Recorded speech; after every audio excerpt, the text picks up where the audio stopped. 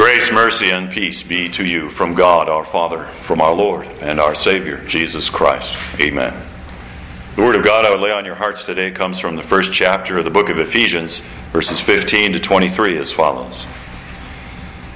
Therefore I also, after I heard of your faith in the Lord Jesus, and your love for all the saints, do not cease to give thanks for you, making mention of you in my prayers, that the God of our Lord Jesus Christ, the Father of glory, may give to you the spirit of wisdom and revelation in the knowledge of Him, the eyes of your understanding being enlightened, that you may know what is the hope of His calling, what are the riches of the glory of His inheritance in the saints, and what is the exceeding greatness of His power toward us who believe, according to the working of His mighty power, which He worked in Christ, when He raised Him from the dead and seated Him at His right hand in the heavenly places, far above all principality and power and might and dominion, and every name that is named, not only in this age, but also in that which is to come. And He put all things under His feet, and gave Him to be head over all things to the church, which is His body, the fullness of Him who fills all in all. So far the Holy Word.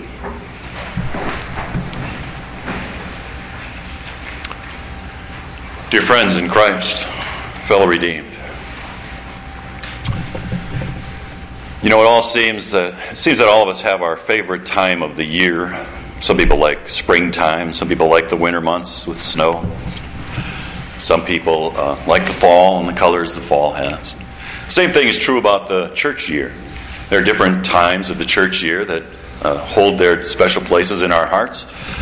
Some people really like Christmas. They look forward to Christmas and celebrating the birth of the Christ child and going over that again.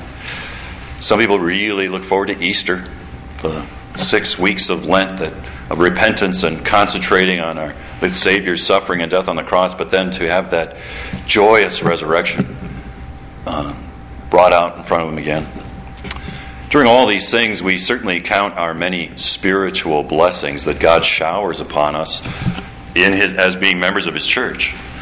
Well, one of the things that probably gets a little bit looked over in Christian church is this celebration of Jesus' ascension. I firmly believe that ascension should be as important and as joyful to us as Christmas or Easter. The ascension means so much for us, and today we can count our ascension blessings. The Apostle Paul here in Ephesians writes to the believers there and to us about what God is doing and giving us. And usually at the end of the year, don't we look back and count our blessings? We don't have to wait till the end of the year. We can think of the many things that God showers upon us every day. And especially this day. Well, actually, Ascension Day itself was last Thursday. It's always 40 days after Easter. That's how much time Jesus spent appearing to His disciples after He rose from the grave. 40 days He spent here on earth preaching and teaching the gospel of repentance and salvation. It was a joyous time for Jesus' followers. But as we read in those two accounts from Luke, both Acts and Luke chapter 24, Jesus ascended into heaven.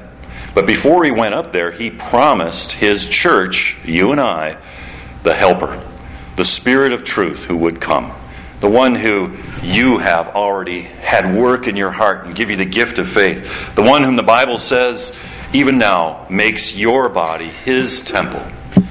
Jesus promised. Now, the special outpouring of the Holy Spirit that those disciples were promised then occurred 10 days after Ascension Day.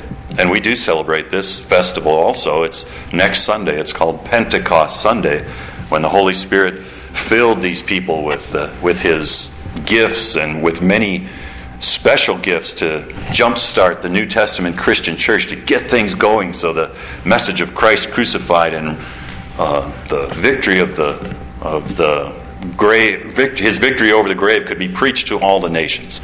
And it has come down to us 2,000 years later. But today we remember Christ's ascension and what it means to us. And we'll count our blessings. Paul begins by saying how he includes the Ephesians. He's heard of their faith. He's heard of what they've done, and he thanks God for them in his prayers. And he continually asks that God would pour out upon them some of God's most wonderful spiritual blessings. And they're listed here.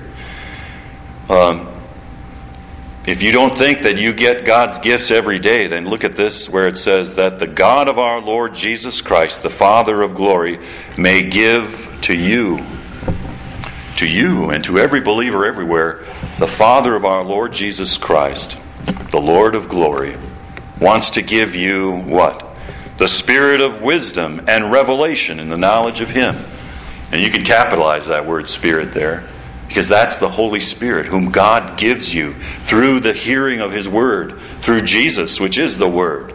Every time you open your Bible, from front to back, it's really the red letter edition. You know, in the Gospels, how the Jesus words are in red letters. Well, all of the Bible, all those 66 books are inspired by the Holy Spirit. And all of those words, from the least of them to the greatest of them, are Jesus. He is the Word. All of the Bible is really the red letter edition. It's all red. It's all His. And it's all for our learning. It's also that God can bless us through the hearing of it in our own studies. Even if it's, you know, you're at your job or you're at school or it's a moment walking home or somewhere where a verse runs through your mind. That's the Holy Spirit who is opening your heart. That's the Holy Spirit working through His Word to give you wisdom and revelation in the knowledge of Him. Solomon wrote in the Psalms, or in the Proverbs, the fear of the Lord is the beginning of wisdom. Well, this month and in the month of June will be the end of a school in our area. I don't know if there's already any schools that have let out. Probably more towards the end of May, in the middle to the end of May, and then in June, schools start letting out. Education is important among us, isn't it? Well, God knows how much education we need because of our spiritual poorness, because of our own sins.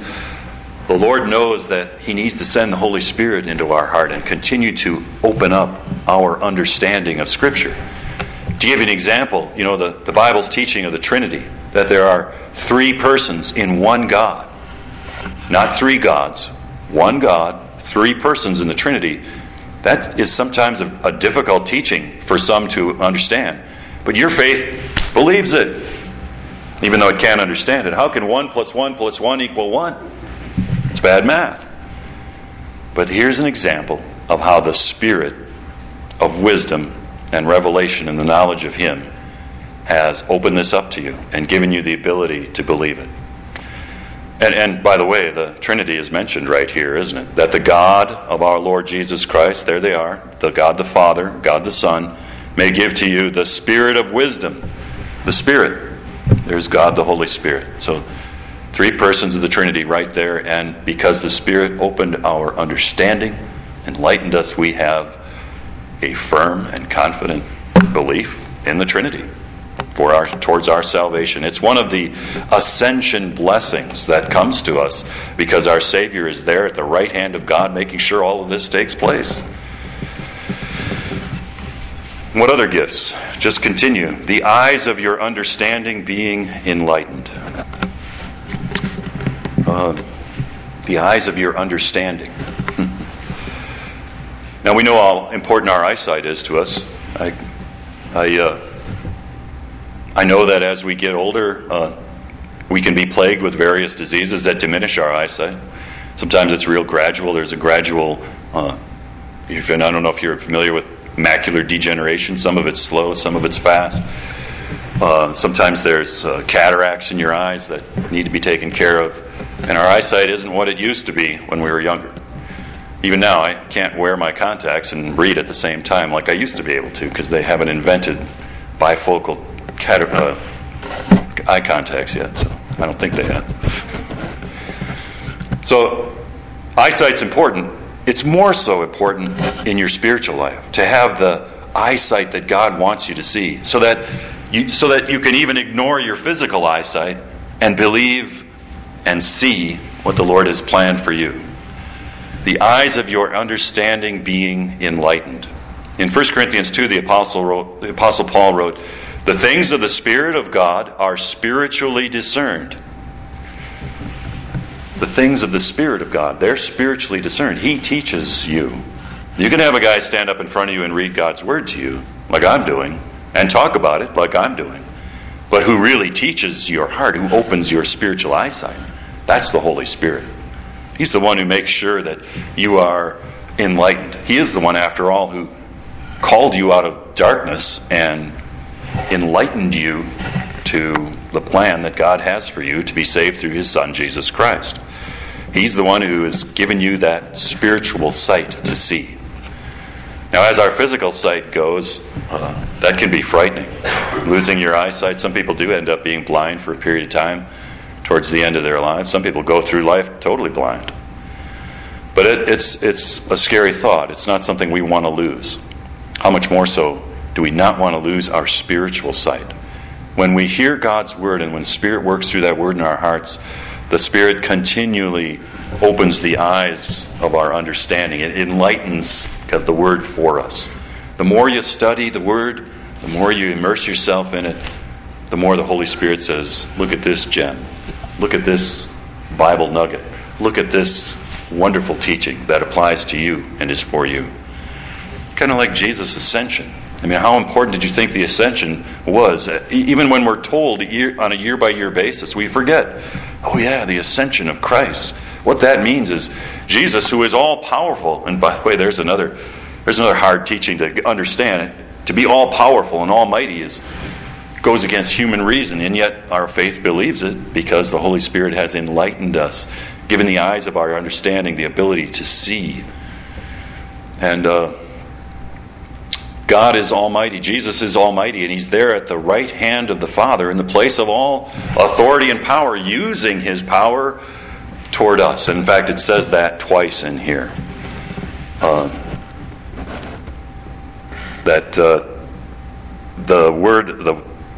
see. Father, give you spirit, wisdom, and truth. The eyes of your understanding being enlightened, that you may know what is the hope of His calling, what are the riches of the glory of His inheritance in the saints, what is the exceeding greatness of His power toward us who believe.